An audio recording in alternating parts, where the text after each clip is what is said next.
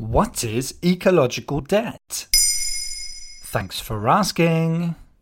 With World Environment Day coming up on the 5th of June 2022, let's take a moment to consider a concept which highlights both the scale of the climate crisis and inequalities between different areas of the world. Discussions around ecological debt are closely linked to those of overshoot and the overuse of planet Earth's resources. As regular listeners know, humans have now long been depleting Earth's resources far quicker than the planet is able to generate them. We discussed Earth Overshoot Day in a past episode, and it's gotten earlier and earlier every year. The only exception was 2020 due to COVID-related measures, but in 2021 the previous trend resumed.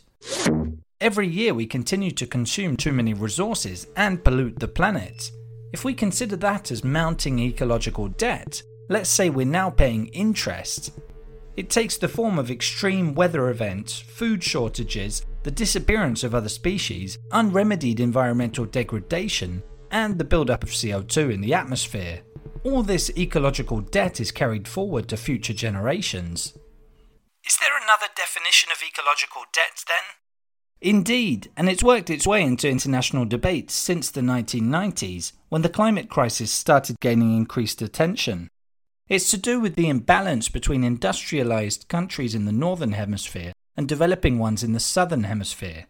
If you look back at history, many wealthier countries actually built themselves up at the expense of poorer ones, often including their former colonies. That has taken the form of outsourcing production, depositing waste, and pillaging resources, for example, thereby forcing the ecological burden of their development onto other countries.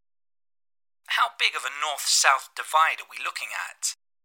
A recent groundbreaking study published in Lancet Planetary Health sought to assign responsibility for environmental damage over the last 50 years. It found that high-income countries were overwhelmingly responsible for the majority of global ecological damage. The US was the worst culprit, accounting for 27% of all excess material use. The EU wasn't far behind, with a combined 25% among its member countries. That included the UK, as the analysis period was before Brexit. Other wealthy countries like Australia, Canada, Saudi Arabia and Japan also contributed significantly. But Southern Hemisphere countries were only responsible for 8% in total, highlighting the stark difference. The study's authors insisted that high-income countries drastically need to reduce their resource consumption to sustainable levels. You could say they owe it to the rest of the world because of their ecological debt. It's a wrong that needs to be put right. Northern Hemisphere countries developed more quickly, with others in poorer parts of the world paying the price. But the definition of ecological debt is somewhat abstract, so it's hard to put any precise figure on the damage done. That has also made it challenging to get on the political agenda with concrete measures. There you have it. Now you know what ecological debt is. In under 3 minutes, we answer your questions.